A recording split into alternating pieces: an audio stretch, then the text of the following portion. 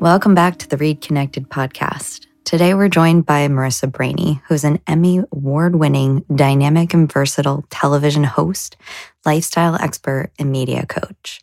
A former news anchor and born storyteller with a gift of gab, Marisa is a well-versed media professional who has spent nearly 2 decades immersing herself in all aspects of the business, appearing regularly on national and regional TV for almost 20 years. As a host, brand ambassador, and on-air lifestyle expert, Marisa has partnered with some of the nation's biggest brands in the food and lifestyle space, including her role representing Cuisinart as the brand's national ambassador on QVC. She has worked with dozens of prominent companies like General Mills, Amazon, Olay, Secret, Bath & Body Works, Blue Diamond, and Kendra Scott to bring their messaging to life on camera. Marisa uses her breadth of knowledge to teach others as a media coach and consulting, developing her clients' strategy and helping them expand their reach and make the most of any exposure opportunity that comes their way. In addition to her television career and running her business, Marisa is a proud mom to 2 sons, Kennedy and Ashton, and daughter Lila. Having also lost her first daughter, Charlotte, to birth complications in 2014, Marisa is a passionate advocate for pregnancy and infant loss awareness initiatives that support families who've lost their babies.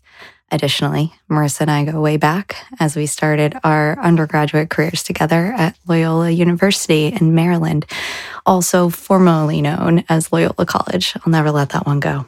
Marisa, we're so glad we had to have you here today.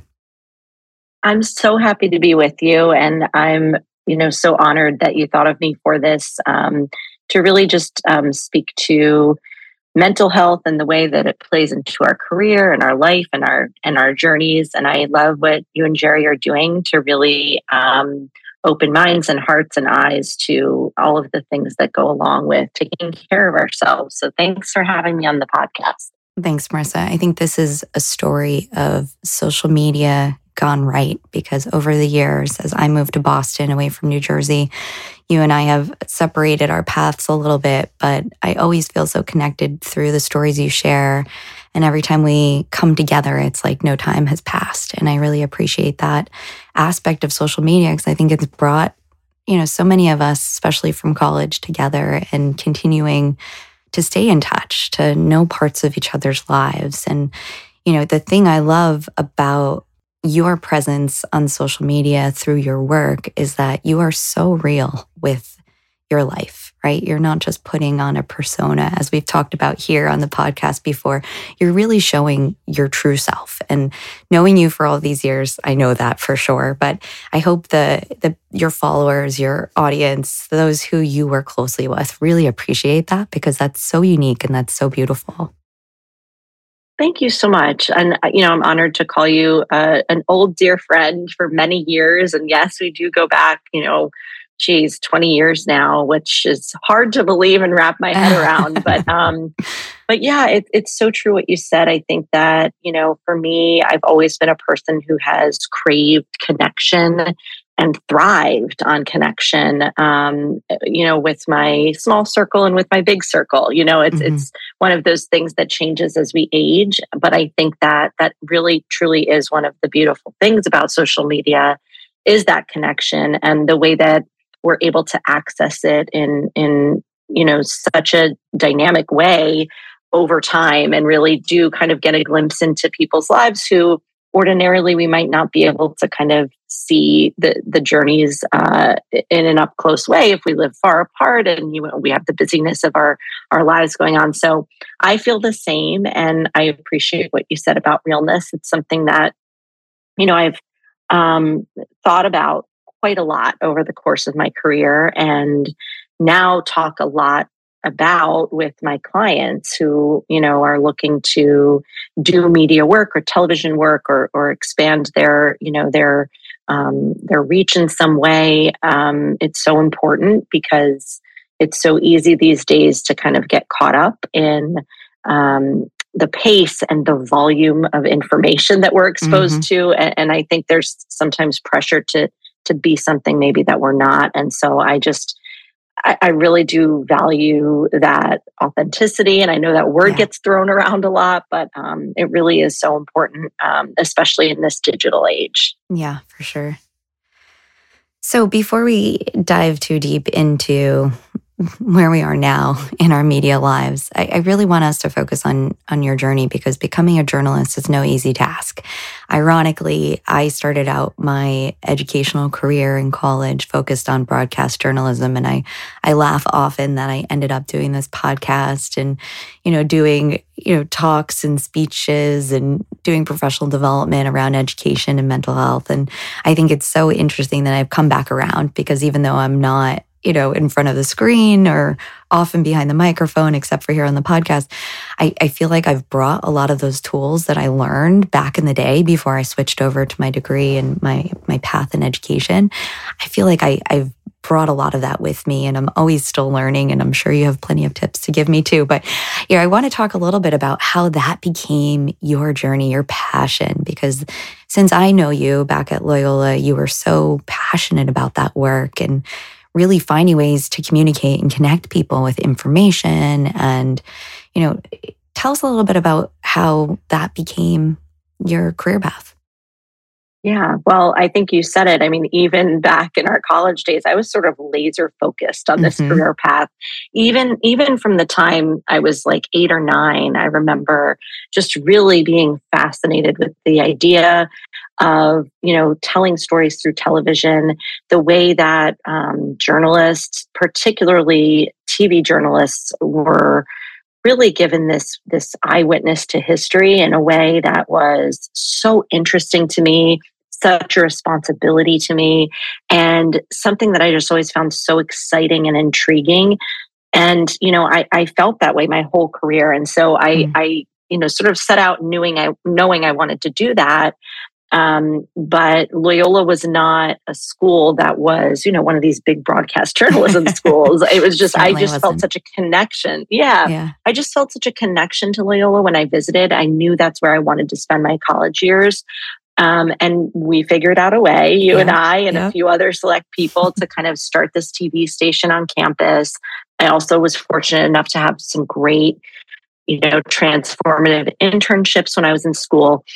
And, I kind of just did a lot myself, just figured out kind of how to make like a tape to send to stations. And that's, what you do when you're applying for jobs in this field is you have like a resume reel, some examples of you storytelling on camera.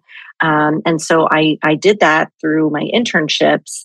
And I sent out, like, that summer after we graduated, I think like 40 different tapes at least. I was at the post office every week with a stack of mail, like, VHS Wait, tapes. what are those again? Most of our listeners might not even know. Very old school, before we were able to send things on our phones. I would, tape them and send them out to news directors around the country. And I took the first on-air job I got, which is to this day something I've told every intern and every client I've had, is like, just get on air, because you have to start somewhere, and you really only get better by doing it. And so that job was in upstate New York. It was a part-time, 3 days a week, what we call in the business one-man banding job, which means you shoot all your own video, you edit everything, you write the story, you appear on camera, like, you do it all. You're a one man or one woman package. And so I did that. I picked up and moved to a little small town that I had never heard of, where I knew no one, and started my career. And it was just all I could ever ask for in terms of a first job. I had amazing mentors. I made some of my best friends there. I did work at Starbucks the other 4 days a week to pay my rent, because it was $9 an hour for 3 days a week. And my parents were like, what? But it was just incredible. And I worked up to full time, and I was there for 2 years. I did everything there was to do at that station. I think there were 3 reporters total. So, I mean, we really did a little bit of everything. I produced, I anchored, I worked overnights, just all kinds of crazy hours in crazy situations. And then from there, Hey, the Marissa, TV I'm sorry news to business. interrupt you. Can I ask you a quick question? Yeah, sure. Just while Yeah, on this absolutely. note, so this is like Mhm. this is the origins, right? This is the beginning stages when you really got into this, and working with athletes and people who are talking about their stories leading up to where they are now, where they're high performing. They talk a lot about like the emotional experience of it all is quite different when they're younger. And so I wanted to just get your experience. I don't want to put words in your mouth, but what was it like emotionally, and like what was your mindset like back then versus as you kind of progressed in your career and kind of the pressure came on and so forth? Like how did it feel? What was your mindset in these early stages? Such a great question and such an interesting one. I started at that station the week of the 2004 election. So it was fall of 2004. And I was so green. I mean, I was 22 years old. I knew nothing about the world, and it was like, okay, here, go report on the mortgage crisis. Like as a 25-year-old, like all of these really big, meaty topics that I was scared. And, there's a lot said, there's a lot to be said about, sort of having your head down and, just really just focusing on your career at that stage of your life. And I was very focused on my career, and I was just learning as much as I could. And so the emotional side of it, there was definitely this idea of, how am I supposed to do this? Like I had no idea what I was doing, but there was also just such an adrenaline rush and an excitement around learning and figuring it all out and really absorbing everything I could,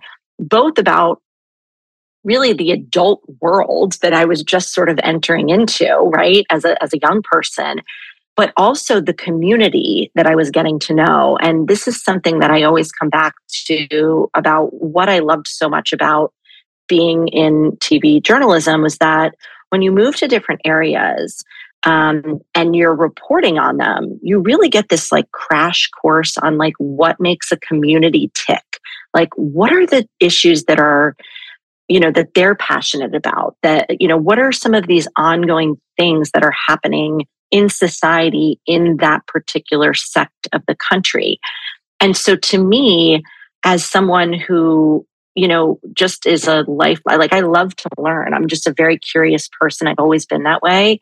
It was so exciting to sort of just dive right in. Right. And at the time too, when you're young, you don't have the responsibilities that you have as sort of a middle-aged adult. It's a different world. You can really, really like immerse yourself. So emotionally, it was, I think equal parts like terrifying and thrilling at once, but just really a whole lot of hard work and just really being just very, very focused on what can I do to get better? What do I need to know? Like, how can I excel at this career I've chosen, and just really giving my all to that. Yeah, I appreciate the openness there because when you're scared and you don't know what you don't know, the silver lining of that is that there's actually a lot of room to grow. Like when you're young, there's so much ahead of you that you can get better at. And so that's really cool that, I think Alexis and I share that commonality too, is like you're so curious, you're excited. It's like the athletes we work with, sometimes they talk about being nervous, and you can translate or interpret that nervousness not only as nervousness, but also as excitement. And that kind of helps you to propel yourself into these hard moments to reinterpret it as excitement. And that seems to really, when you lean into that, that can really get you through, the uncertainty when you just want to learn. Yeah, it's so true. And it's funny because I would not describe myself as like an adrenaline junkie. Like I don't like roller coasters, like scary movies. No, like I'm not really that type of person. But the adrenaline of live television, I love. And it's a totally sort of different feel, but it almost like it's this challenge and it's this excitement level that I've always sort of seen, even from very early on in my career, as like something I can just like go out there and crush it with. And I mean, it certainly wasn't always that way, but when I was first starting out, that was the goal, right? Like it was like, okay, how can I get better at this? what can I do to practice to think better on my feet and be able to talk for long periods of time without pausing or without, seeming confused or so it's just funny psychologically to hear that. And I do feel, I think you're hitting it on the head. I'm sure a lot of athletes go through that in various ways throughout their careers as well.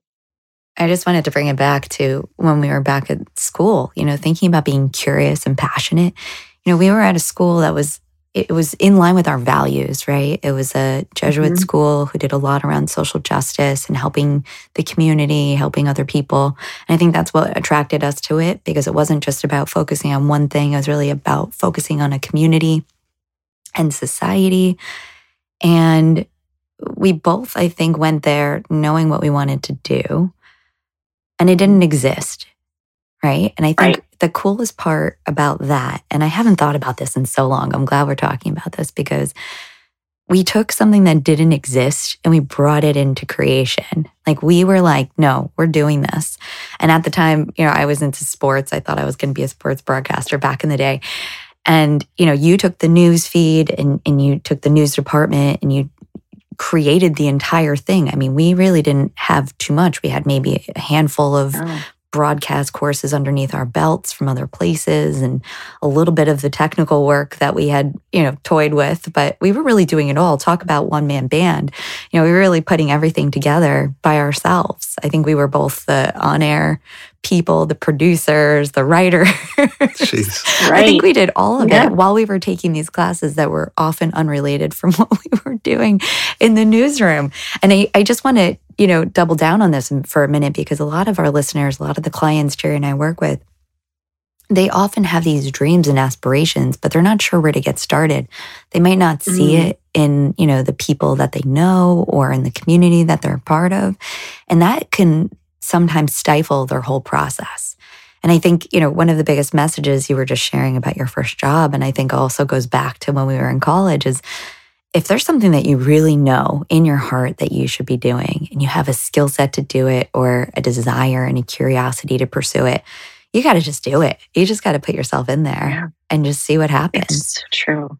It's so true. And I've heard from so many young people over the years, again, like interns and things like that. I've always loved having interns like throughout the course of my career, because I was able to just really explain my experience, starting out, but also just tell them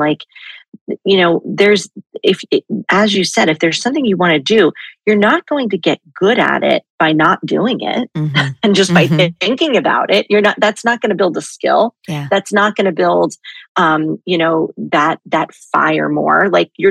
There's a huge difference between just thinking of doing something and wanting to do it and actually just starting. And you don't have to start at this high level. I mean, there's so many ways now too, where if people have a desire to have a career in television, I mean, we have television cameras in our pockets, basically, there's so much opportunity for media now that did not exist when you and I were starting out. So I always say that, to people, is that if you want to try it, just try it. And, there's so much to be said for just giving it a shot and seeing how it goes. You just really don't know until you are out there doing it. Yeah, for sure. Hey, Marisa, can I ask you this question? Because, part of our work is helping individuals to grow and to be, put themselves out there, which is being vulnerable, but also to feel like you have a secure base to fall back to that, number one, you're going to have honest feedback because, honest feedback is part of growing, but also to feel like you're going to keep your confidence. You're not going to just fall apart when, you get critiqued or things are not going well or things fall apart. And, we all know that nothing's perfect, and where you got to and, where people get to, it takes time. It takes emotional resilience. So, we definitely know, we've had people in our lives to really kind of keep that foundation alive. And it's not something that just, we take for granted. It's very important. So, can you tell us a little bit about that? Who was that for you, or, where did you get that, or was it in different places for yourself?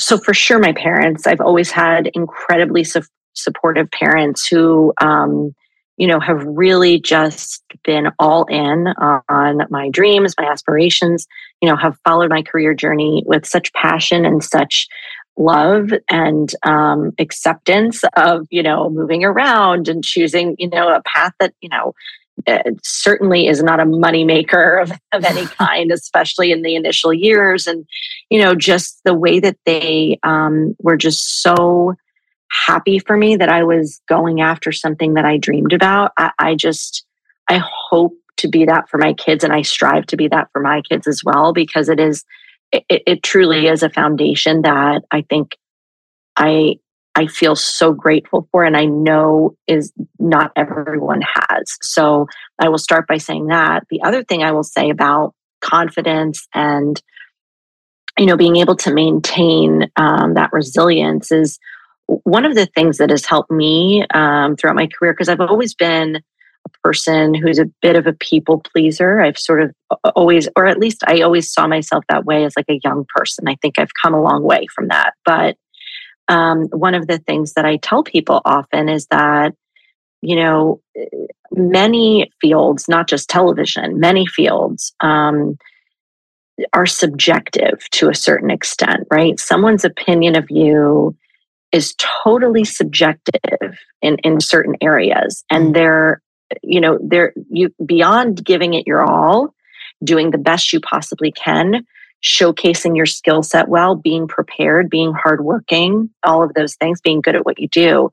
Beyond those things, there are a lot of factors that are totally out of your control that that sort of impact whether or not you're going to get a job, whether or not you're going to, I always used to say, like, a news director or a decision maker in the television world can watch my piece or put in my my resume tape, and in the first few seconds, for whatever reason, just be like, I don't really like her. There's something about her, maybe it's the way she says a certain word.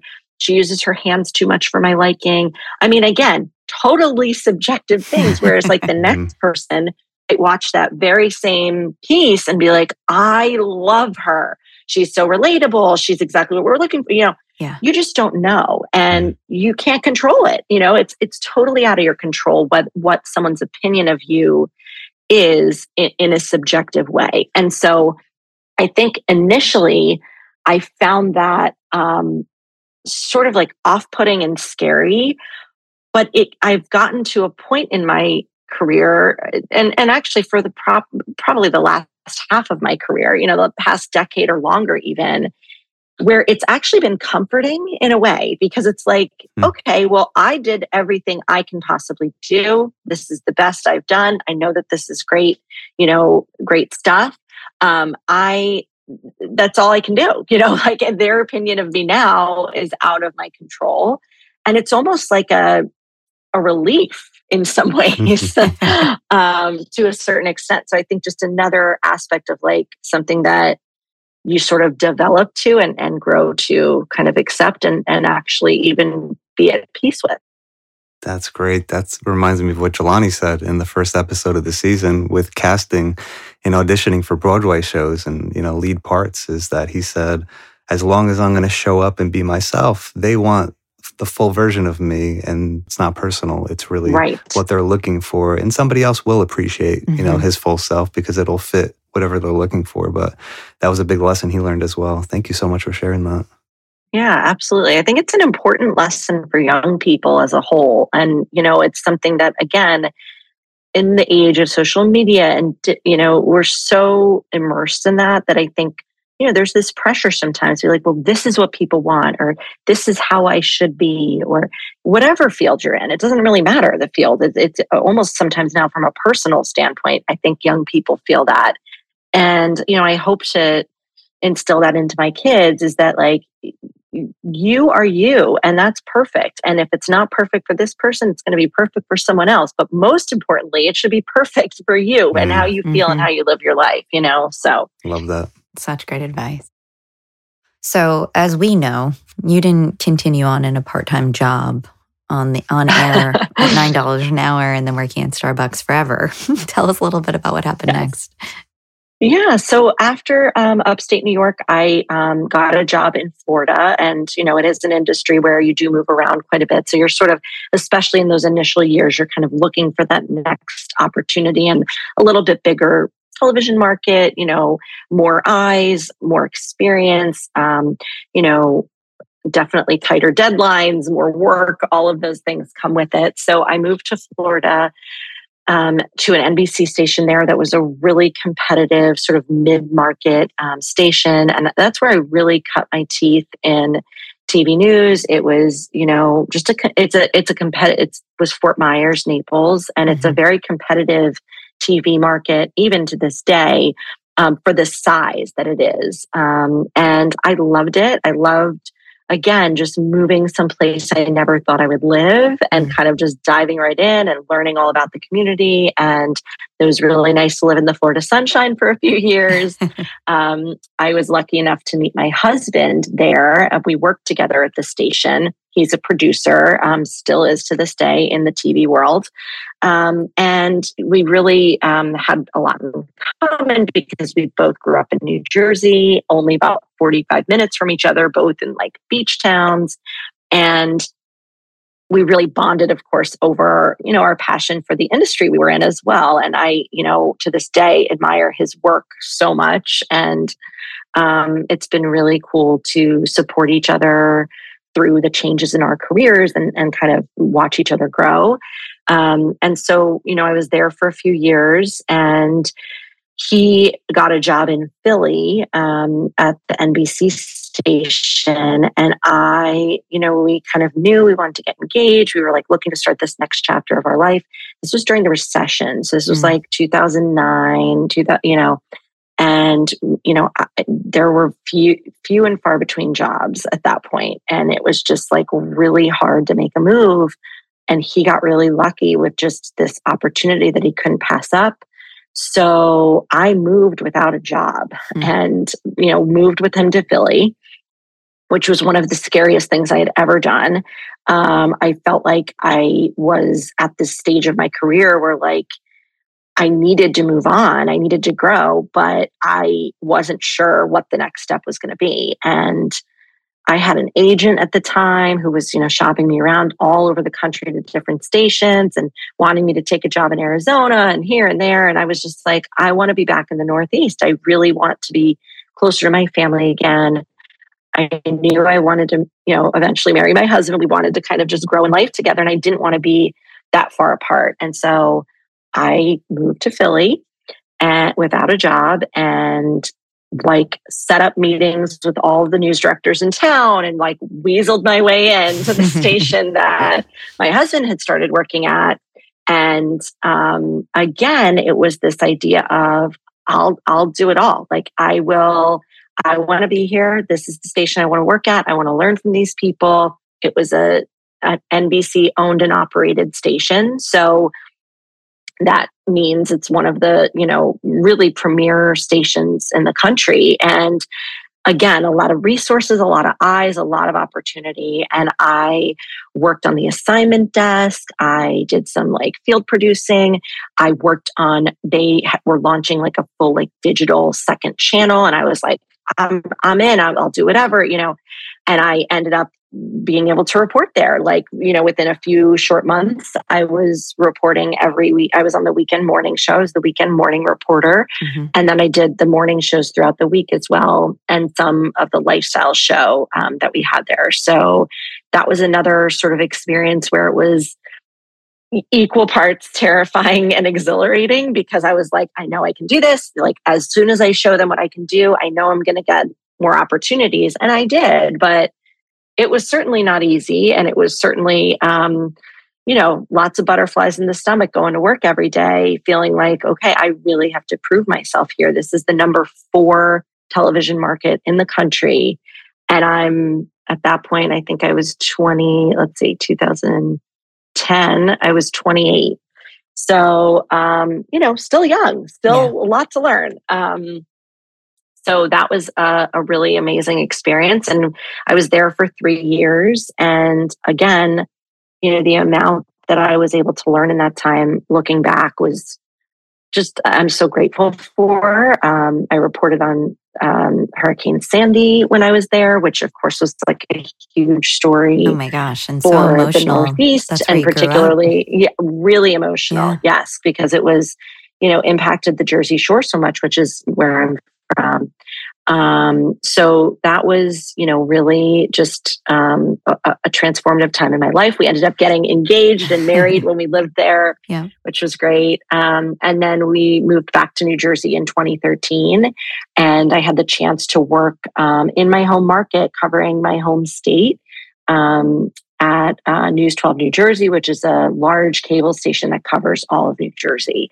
And it was a job that I thought I would just maybe do one contract and stay for 2 years. And I ended up being there for 6.5 years and becoming one of the main anchors on the station and covering all sorts of just really, amazing stories in the state that I grew up in and care so much about. So it was really cool to be able to report on things and have, my aunt call me, or like my college roommates, and, all of that, and kind of be excited for me and watching along. So I really loved that.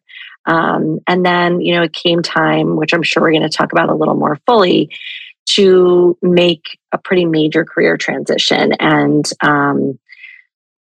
it was a hard one. It was a hard decision. I spent over 16 years in news. But as you can tell from what I've said so far, it's a pretty demanding job, and it's a pretty consuming industry. And I really wanted a different kind of life for my family, big picture wise, and to be a more present mom. And so I made the decision to leave news 4 years ago, start my own business, and sort of venture into the lifestyle side of television, which I was always interested in and had experience doing all that time. Because listen, you report in Philly, you can't get away with not covering Philly food and Philly sports and all things that sort of make the city tick, which is a lot of sort of cultural stuff, which I adored and kind of knew would be sort of my future focus down the line. And that's sort of what's led me to this stage of my career. So I actually want to go back for a minute, because I've had this conversation recently with both friends and clients, thinking about the idea and the intersections between faith, fate, and agency. And you told the story of going from working down in Florida, following what you knew in your heart was the right thing to do, is moving with Tony as he was starting a new job in Philadelphia. And, you kind of put all those pieces together at the same time, right? You didn't just like jump and see what happens. You really kind of, you had faith that this was the right thing to do. You probably relied a little bit on fate. Like, if this is meant to be, I'm going to end up with the right job in the right place, even though there was other people pulling you in different directions. But you really took a lot of wonderful agency to say, like, listen, I know I have the skills. Let me show you what I've got, and let's see if we can make this work. And I wonder if we can talk a little bit about that experience, because it seems like, from what I know at least, this is this same kind of, time point where you had a choice to make, where there was this little bit of a juncture that you can go in different directions, that you really kind of took those three things and put them together at different stages of your life. So I wonder if you can talk a little bit about that, because I think that's such a scary place to be. Jerry and I work a lot with young adults, either going into college, coming out of college, trying to switch their career paths if they're not sure what to do. And they always are talking about, I think this is what I'm supposed to do. I think I have the skills to do it, but there's so much uncertainty. And, I wonder if you can talk a little bit more about that, please. I love this question. And I don't think I've ever heard it quite put that way. And I really appreciate the way you've brought those sort of three thoughts and kind of feelings and actions. Really, they're kind of, each of them are a little bit of all of that, together. It's so true. I think about these pivotal times in my life all the time, because, had I not moved to Florida, I never would have met my husband. And listen, when I was considering even that move, Florida was like not on my radar at all. I was applying for jobs everywhere but Florida. And I had this this guy who was a friend of a friend who was in the business, who was a mentor. And, I was kind of describing to him what I wanted to do and, where I wanted to be. And he watched my tape and would critique it. And he had worked at this station that I ended up at in Florida. And he said to me, he's like, you need to be at this station. He said, the news director there was really tough, but really good and made really good. Like some amazing people have come out of that station and gone on to do incredible things, including this particular man I'm speaking about who was at CBS at the network at the time. I was talking to him for a long time. And I was like, I don't know, like, I'm not really interested in moving to Florida. It's so far, it's away from my family, all these things. But I said, well, let me just see what happens. I'll just send the tape. There's no harm in sending it and we'll just see. And, the news director wrote me back, we want to fly you down for an interview. And I'm like, oh, they want to fly me down. Like, this is so fancy. Because that did not happen for my first job. I was like, yes, please take me, please, And so they flew me down and, they had me stay in a hotel. They gave me a company car to like drive around. I still got paid peanuts. They pay you in Florida sunshine. But the feeling when I went down there was what ended up having me, uproot my life and move. It was just, I walked into the building and I knew that was a place I could grow tremendously. I met a few people there that I instantly kind of like clicked with. And again, super scary, like moving to a place I knew no one. I had this, she's now one of my best friends in my life, but ironically enough, she was my very first intern in upstate New York when I was working there. I was 22 and she was like 4 months younger than me, but hadn't yet graduated college. So she was my intern and I had no idea what I was doing. I'm like, I don't know what I'm supposed to teach you because I had just started, but like, come along and help me. And we got to be friendly. And then sure enough, a few years later, she and I were moving to Florida at the same time because she had started at another station. And so the news director was like, oh, there's another, if you take the job, there's another girl, her name's Stephanie, she's moving too. And she's also from like the Northeast, she's from the Philly area. And I was like, oh my gosh, I know her. So there were sort of like all of these signs and feelings and things that I couldn't ignore that were like, take this chance, But again, you still have to make the decision. And same thing with Philly. It was just a mix of, this feels right. This feels like I can do it. But like, I still had to do a lot to make it happen. And I think that oftentimes that's where people get a little frozen in fear is the agency part of it, right? Like the emotions come more into play. And then the agency part of it becomes a lot harder when you have all of these feelings and fears sort of swirling around. And I guess advice-wise, something that, again, I've always come back to is you can always come back. You can always start again. You can always say this wasn't the right choice. And I think that realizing that like nothing is forever, right? Even if it's a job, even if it's a move, what I've told people who want to get into TV is that, when I say take the first job you get, because like, okay, in the scheme of things, a year, 2 years of your life, it is a blip, right? Like it is so quick. Yeah. And even if it's a hard situation, even if you don't like it, you're unhappy there, you're still going to learn and grow from it. And in the grand scheme of your life and the big picture of your life, a year or two, you're going to look back at it and be able to look at it as a learning experience and a growing experience, even if it wasn't a good experience. So I will say that that's what kind of looking back, I think maybe I knew that deep down in my heart and, still was really scared, but maybe that's what pushed me to kind of go for things. Yeah, such good advice. Yeah, we talked about this in the perfectionism episode that I think a lot of young people now have, probably always have, but I think more and more now have this kind of all or nothing thinking, like everything's got to work out. And if it doesn't, it's a disaster, it's a catastrophe. And, you definitely come across, I think, as a perfectionist, but like in a way that's healthy. I think like, I want to learn, I want to grow, I want to get better. I'm going to do the things and be open to that. I think that's what sustains people to do that.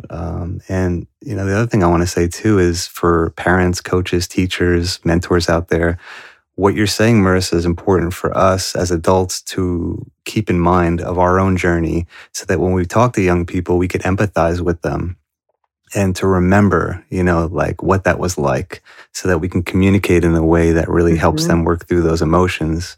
I think it's easy, like let's say you're the best basketball player ever to live and you try to go coach a bunch of younger, basketball players. And let's say you can't really remember what it's like to be at that level. You're going to coach them in a way that's not going to be very helpful. You're not going to tap into, what it's like when you were that age, when you were in that developmental stage. So I love what you're saying. Yeah, I try to think about that with my kids too, and remember that like little what are seemingly like little things to them are really big things, and the same can be said for young adults. For so again, that idea of 1 year or like one day, even with my my 7-year-old, like it's not the end. Like you're going to have another day tomorrow, but like to be able to put it in a way that is on his level, right? Because every day feels super important. Every game, every, test, So I think you're spot on in that, we have to kind of take our adult selves out of the equation sometimes, and just remember that. Yeah, I think as we get older, we have the advantage of having more life to live. We can see the big picture because there is a big picture. Yeah. And when you're younger, you only have so many years behind you, so everything seems very small. And exactly. Yeah, we have more data points as we get older. Marisa, I know we're going to get into some deeper stuff, but before we do, because I want to make sure I ask this for the athletes I work with who might be listening. This is just some more practical advice because, now they have what's called the NIL, where college athletes can basically get endorsements and they can put themselves out there in social media and be, basically make money from having endorsements, which is, helpful for athletes who need that and who are not getting, the compensation they feel like they would want. So, I do think in life there's pros and cons to most things, and it's hard with cognitive dissonance, it's hard to like think of both the pros and cons at the same time. So I'm always trying to do that as a therapist, psychologist, like what are both sides of it, to just acknowledge it. So, what advice would you give to college athletes getting into that in terms of, I'm focused on more the mental health stuff and, just how, once you get engaged in this stuff, how it affects you mentally, psychologically, emotionally. What kind of advice would you give to, college athletes who are probably new to doing something like that? It's probably they may have nobody guiding them. They may just be jumping into it or doing it, or maybe other people are coming to them, trying to, market it with them and so forth. You don't have to get too much detail now. This is part of your practice, but what kind of advice would you give? Yeah, this is such a great question too. And again, I think that young people, these days, there's a lot of pressure that comes with things like this, particularly with social media, because the comments and the reactions, and it's hard as a young person in general to not take criticism to heart, right? It's just how it is. As you said, the more, the older we get, we have more life experience. We have a sort of a bigger lens to look at things through. But when you're, 18 years old, I mean, I can't imagine, being in that world and having just, such a large influx of input into like day-to-day things in your life, that you're sharing on social media, especially as someone who has so many eyes on them as a college athlete or young athlete. So I would say, first, in terms of like who, like brands to align with and things like that, I would just say like, again, back to what Alexis said is like this idea of faith, fate, and agency, I think applies to so much when figuring out different ways to kind of advance yourself. And so like if an endorsement were to come to them that just didn't feel right for some reason, didn't feel authentic to them, was a little bit of a stretch, would I really like use this company if they weren't coming to me? Like, I think that is like really, really important to take into consideration, because I think that it's very evident these days when someone is endorsing something in a public forum that that they themselves would not use, right? That's where we get into this feeling of inauthenticity and phony and sort of just icky feeling, right? That I think all of us as consumers of social media have had at some point.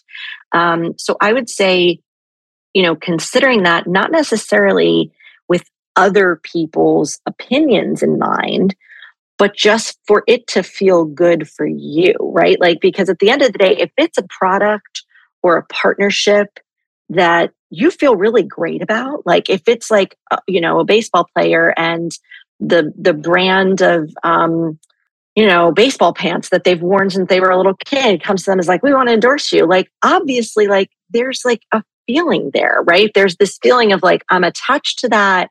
It makes sense. I can tell a story around it because I truly am like a passionate, supporter of this company.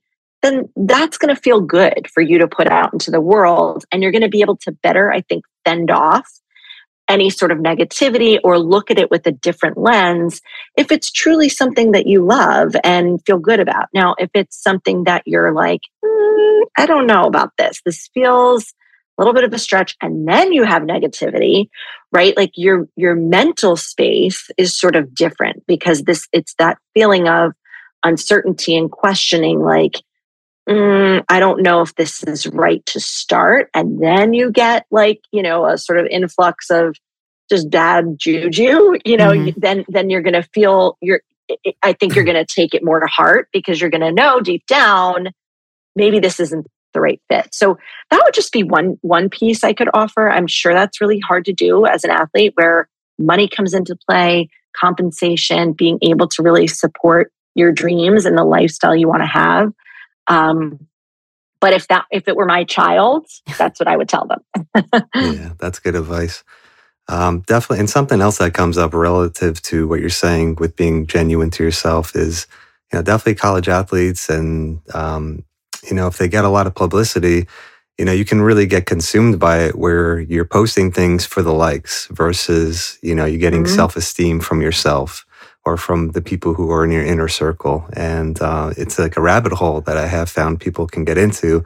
And when they get pulled out of it and they pull themselves out of it, it's really a special experience where, you can do both. You can have that and also maintain integrity and kind of who you are and how you see yourself and how important that is. And, as social media blew up, this thought came to my head is like, being a celebrity seems really hard. As much as everybody wants to be a celebrity and looks up to celebrities, is like, oh, I wish I can be that. I imagine it's very hard to be famous. And I'm thinking to myself, wow, like everyone's like famous now in their own way because they're public in social media. Even people who are not elite athletes, even just just a regular high school student who's just putting content out for whatever it is. That I just had this feeling of like, whoa, wait a minute, isn't it really hard to be famous? And now everyone's quote unquote famous in their own way. That seems like that's a lot of pressure and like hard for like this society as a whole to grapple with. I totally agree. I think about this a lot. And I think, back to what Alexis said in the beginning, like there's certainly a lot of different sides to social media, both positive and negative. And it's something that I've struggled with throughout my career because it is a necessary part of business in so many ways now, whether you want it to be or not. If you want to have a thriving business that is growing and, really keeping up with modern society, it's necessary to a certain degree, right? Obviously, it depends on the kind of industry you're in. For some, like me, it's more necessary than others, but there's a lot of pressure with it. I agree. I try to, take some time off and I certainly don't post, I think, as much as I used to. And, again, it's like, I think a lot about like what's to come with it, like where will it go? And even for me, like where I want to go with my own social media presence and things I want to do maybe differently in the future, particularly as my kids grow. And, just there's a lot, and it's a lot to think about and grapple with, as you said. And I think it's going to be a continual evolution in terms of like the likes and things like that. Again, I think it's easier for an adult, like, in middle age to think about more rationally than it would be for like an 18-year-old kid, So it's just a tricky landscape that's only, I think, getting trickier, if that makes sense. Yeah, it's like everybody is in a similar situation as you probably were at 22, being on TV with your face out there, right? Where people are noticing you and recognizing you. I think this happens more and more, especially for young people who are putting themselves out there. And I wanted to bring up too that, while you were going through your journey of, living your dream of being a journalist and in the broadcast industry and being out there, we talked a lot about your professional path, but you also had a very personal path that you were going through at the same time. And another reason I wanted to have you on the podcast is because you are such a strong, incredible person. And I know that that's both a compliment and can be difficult to hear and to share, because we don't always feel strong going through really hard moments in our lives. But I believe that in you sharing so much of your story, especially about Charlotte and becoming a mother and raising a family while starting and growing a business all at the same time, it's a lot of moving parts. It's a lot of emotion. It's a lot of teamwork, which I know you and Tony, your husband, have worked really hard at doing together and done it, in my opinion, gracefully. I'm sure it probably doesn't always feel that way. But, there's so much that goes on behind the scenes that people often miss. And again, I appreciate you sharing parts of that, because there are so many people out there that are listening, or just people in general, who are experiencing this every day. And the people I'm closest to right now are, the educators and the mental health providers who have been going through it for years and trying to balance giving themselves to others while still taking care of themselves. And I wonder if you can share a little bit about your story, because it's such a big part of your journey, who you are personally and professionally, I believe, too. Yeah, thank you. Thank you. And yes, I think that living through like a personal tragedy publicly is a really sort of unique experience. And when I say publicly, I was at the time that we lost our first daughter, I was back in New Jersey. So I was an anchor, as I mentioned, at News 12, again, covering my home state. So lots of people watching that I knew, and, over the course of my life from various points in my life. And then, of course, just, viewers who had come to know me through my job. And so I had been at the station for about like a year and a half. We were pregnant with our first child, had a very normal sort of textbook pregnancy, really a great first pregnancy. And when our daughter was born, she wasn't breathing, and there were birth complications where she had aspirated meconium in the womb. Mm-hmm. And, the birth itself was very traumatic. Like the whole labor was normal. Like there were no signs of distress or anything. So then when she was born and wasn't breathing, it was like immediate panic, and doctors whisked her away immediately and started working on her, worked on her for about an hour and a half, and ultimately were not able to save her. And the trauma of that experience in and of itself, and then of course the grief that followed losing her, was obviously the hardest thing I've ever experienced in my life. And in many ways has transformed my life and really, totally changed me as a person. But, having to, I worked up until my due date. I anchored a newscast the day before my due date with a very, 9 months pregnant belly, and, had my farewell on air. And then, obviously, I came back to work without a baby. Like it wasn't something that I could like hide or pretend didn't happen. And so, this station had to put out a statement that I had to craft when I was in the hospital, and all of these, all of these elements to it, to this very, awful personal tragedy of losing our daughter that, I had to sort of contend with being a public figure. And I will say that I honestly remember like being in the hospital and being like, I just like want to never talk. Like, I just never want to talk about this again. I want to pretend like it didn't happen. I didn't want anyone to know. I didn't want anyone to know the details of what happened. Like, those were the things going through my mind. But like, that wasn't even possible. Like, that's like the kind of state I was in where it was just like, I just want this to be over. Like, I just, and I mean, in the days that followed, like, obviously, you realize like, you have to deal with things. You have to make arrangements. And I'm also recovering from birth, so it's just this, I mean, it was, just to think back on it now, I'm like, people often will say like, how did you get through that? And I'm like, I don't know. Yeah. I honestly, so much of it was just like, literally 1 second, 1 hour, and then one day at a time, because it was just hard to even, it's hard to even think back now, like how I did that. Like you're sort of just like in this daze. But I will say that what initially was something that I was like, I want to hide. It wasn't that I wanted to not talk about my daughter or acknowledge my daughter or acknowledge her existence or her impact on my life. And, as like the start of our family, it was just like, I didn't want to have to like field questions from people. And, and what started off as that has like, as, I went through this, transformed into this, like, oh my gosh, like I need to talk about this. Like I am compelled, and this is part of my life's purpose and part of her life's purpose to like open up this conversation. And so this was in 2014 where,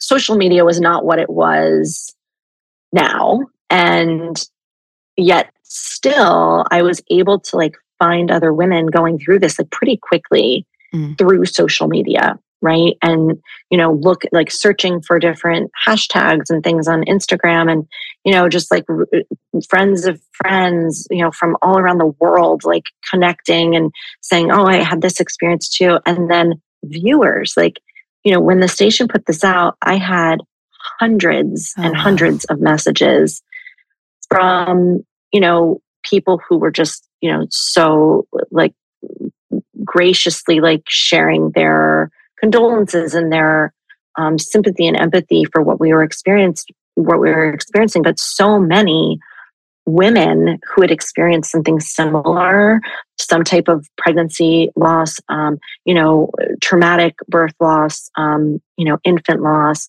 all sorts of different scenarios, who were like, thank you for sharing what you have been through. Like, when I went through this 20 years ago, like my doctor told me never to talk about it again. Like just unbelievable things where you just almost get like immersed in this world of like, why is no one talking about it? Why is no one sharing about it? Like it's something that so many women go through, so many families go through, not even women, because men go through these losses also.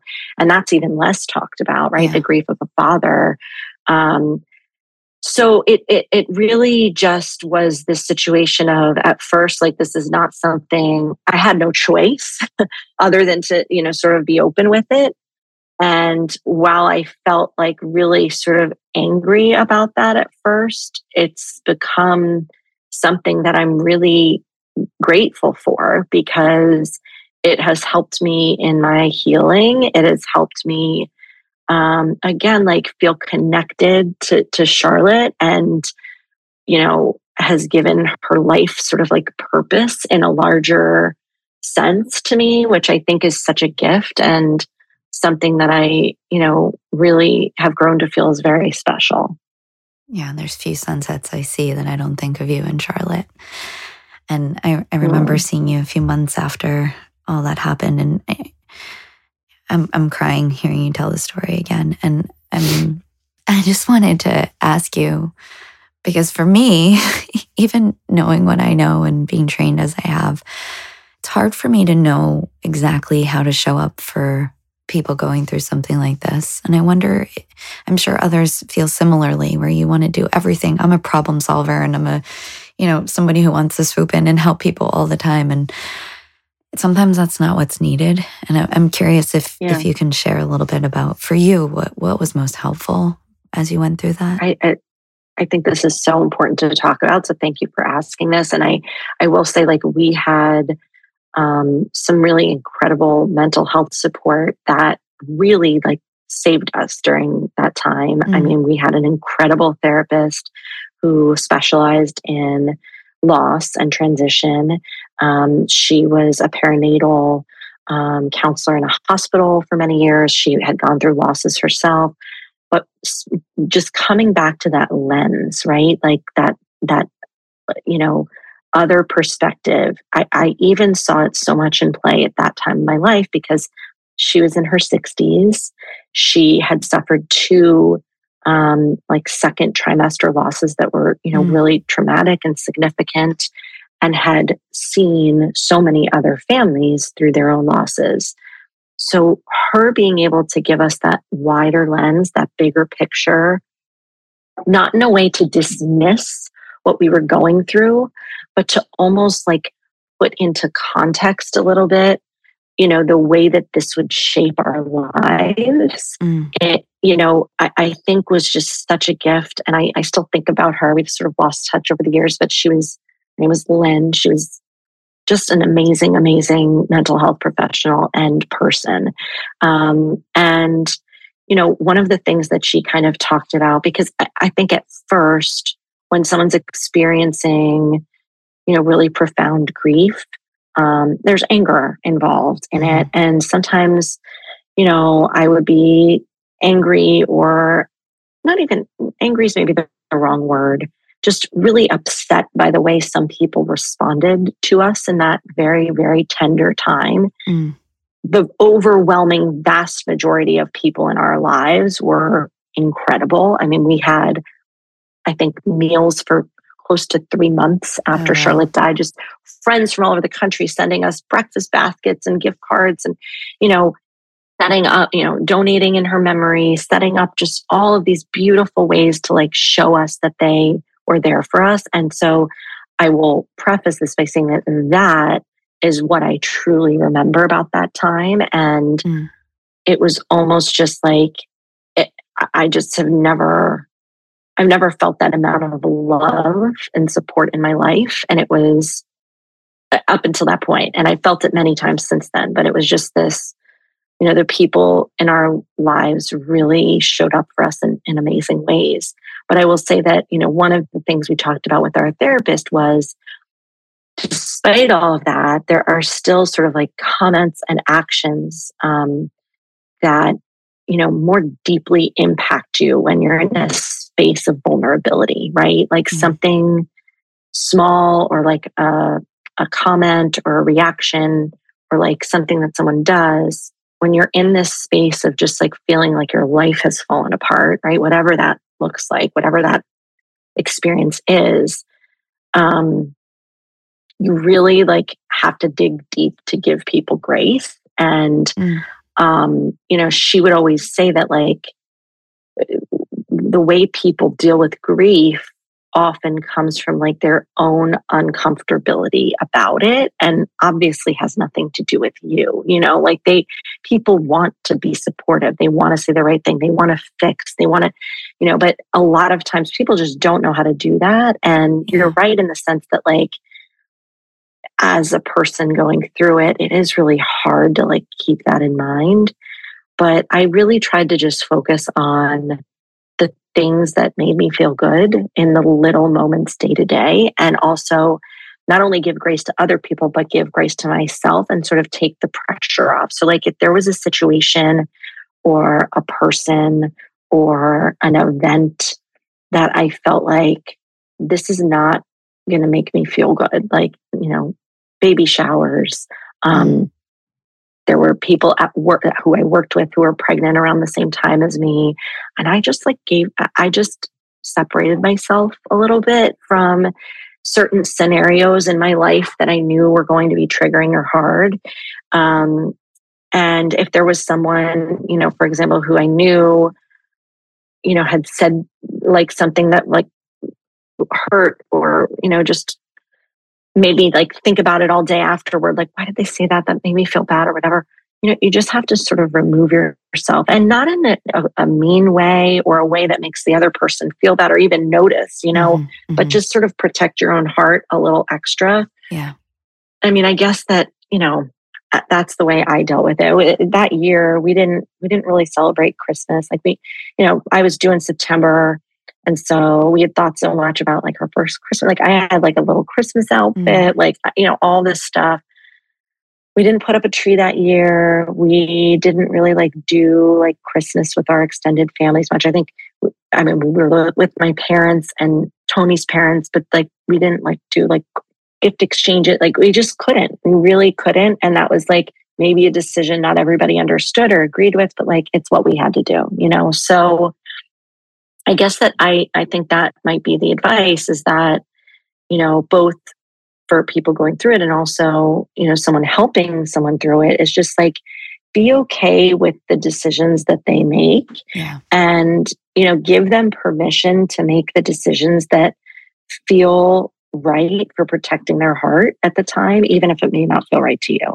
Yeah. I think a very underutilized skill in these moments is to just ask a question. Right. Absolutely. And just sit with it. Like that was something too. I think going through this was the first time I heard the term hold space. And I think that, now we hear it a little more often, but I think that's such a valuable skill that I never had before, like going through this myself. I always was like, I wanted to relate to the person. And I think that that's just my nature as being like a talkative, curious person is sort of like jumping right in with a suggestion or have you tried this? And like, that is often not what people need. And I think it took me going through this to know that like, sometimes people just need you to be there and hold space for what they're feeling. Yeah, it's so important. And across a lot of situations. And I'm glad you shared that. Thank you. Marisa, first of all, thank you for sharing that. It's just so emotional to hear something like this. It's actually the second time I've heard something like this in the past month, which is really ironic. Actually, the third time. Is there anything that you feel like you did that was sort of a ritual or something you did for yourself throughout the time, and maybe that changed over time throughout your process? But was there anything that, you kind of went to that sustained you or just gave some healing or catharsis through this time of your life? Yeah, a lot of things. I think that, being sort of okay with,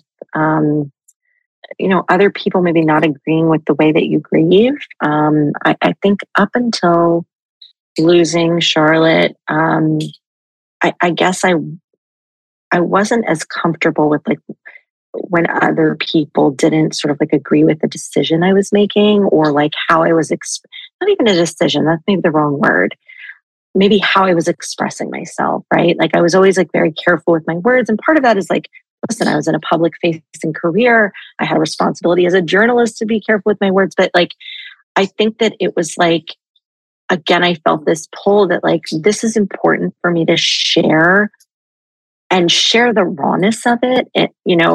And like not every people might be like, oh my God, she's like pouring her heart out or like, who asked her or what? But I sort of just like let that go in a way that I had never before done in my life. And I think that that sort of carried on throughout my life because I've spoken, about being pregnant after loss, parenting after loss, challenges of motherhood, all of these other pieces, in a way that had I not lost my daughter, had I not lived through this very, traumatic thing, I don't know that I would be that person, and so I don't know if it's a ritual, but maybe just again, a way that I gave myself permission to just be and like let go of opinions and other people's input, a little bit more. Mm-hmm. Yeah, you made meaning out of it in the way that felt right to you, rather than someone else trying to make meaning for it. Mm-hmm. Yeah, absolutely. And I think it goes back to like giving yourself permission to do what you need to do, and like not focus on what other people think. And look, like that can be really hard, especially with like parents and close family, and they care about you, and so they're maybe sometimes weighing in a way that is well meaning, but like having to just like separate yourself a little bit from things like that and just do what is going to protect your own heart. I would say that is something that I really learned to do for the first time in my life through living through this. And, being okay with saying no. Like if you just can't take something on, or you don't have the bandwidth or the emotional capacity to put yourself in a situation, like you don't have to, and I think that this was the first time in my life where I realized that, and was able to say like, putting my own emotional well-being first is not like a selfish thing. It doesn't mean you don't care about other people in your life. It means that you have enough of a sense of self and enough, value in your own well-being as a person to really recognize that that's important to do. And it's really necessary to do to live your life and to be able to withstand, the things that life throws at you. So Marisa, there's so much that we can talk about here together, and hopefully you'll come back on the podcast and we can talk more about your path and your journey, because there's so much more that you do even now to this day. So Marisa, I really appreciate you sharing just a part of your journey. I know there's so much more to talk about, and you and I have talked about, these changing roles as we go through different chapters of our lives, and hopefully we'll have you back on the podcast to talk a little more about that and the work you're doing today. But I'm so grateful for us to have this platform to share both your story and to kind of dive deeper into understanding what life is like, when you have a passion, when you have a dream, when you have something that you're called to do, when you take that risk, when you take that jump, when you find that combination of, leaning into fate and faith and having some agency and all of it. I think it's such an inspirational story to share with others. And I'm grateful to have you as a part of my life and to have you here on this show. And I just want to rewind back for a moment too, because we talk about this so often, both in our work and every day, and also here on the podcast, that sometimes some of the greatest challenges end up shaping our lives that we could have never imagined. And being able to balance some of these great challenges and tragedies that you've experienced in such a public way, and being able to turn it into what's known in the field as post-traumatic growth, really finding your passion and your purpose and figuring out how it fits into the grand scheme of the world, and really honoring Charlotte's life and her own purpose in this world is such a beautiful thing. And it shines through in all you do. It shines through in the way you are raising your children today, and the way you help to support not only other mothers, but other families and other professionals in the broadcasting world and in the media world. And you just continue to give back, despite some of these things that could have really knocked you down. And it's so inspirational. And I'm so grateful to have you in my life and in my world. And we're grateful to have had you here today. So thank you, Marisa. Thank you so much. It was a pleasure to talk through all this. And I totally agree with what you said, is that, while I don't like the phrase, everything happens for a reason. And I will say that is one not to say to people, going through grief and tragedy. But I will say that, while I'll never find a reason, right? Like why my daughter died or why we lost her. But I have been able to find a purpose in my life, after that, and how that sort of shaped me, that experience and her existence has sort of shaped me as a mother, as a person. as a woman, as a friend, I mean, as a daughter, all of these things. So I appreciate you saying that, because I do feel that, again, it changed every lens I had about the world and really opened my eyes to just that everyone has something in this life that they go through that is difficult. I mean, no one comes out of life having never gone through something really challenging and hard. And so, I think that, to me, that is the purpose, is that, it just gave me this sort of bigger view into, empathy and compassion and being as understanding as I can be, that you never know what someone is going through in their life. Yeah. I think more people need to understand and own that a little bit, because if we can see each other as just humans and souls navigating through this world, trying to figure it out as we go, and we can empathize with each other a little bit more, I think we all will feel a little bit better as we navigate through this journey together. So thank you for being a part of Read Connected today. And we love you. We appreciate you. Thank you. Thank you so much.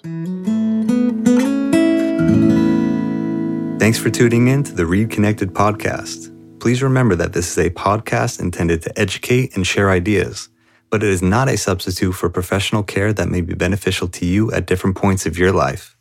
If you are in need of support, please contact your primary care physician, local hospital, educational institution, or support staff at your place of employment to seek out referrals for what may be most helpful for you.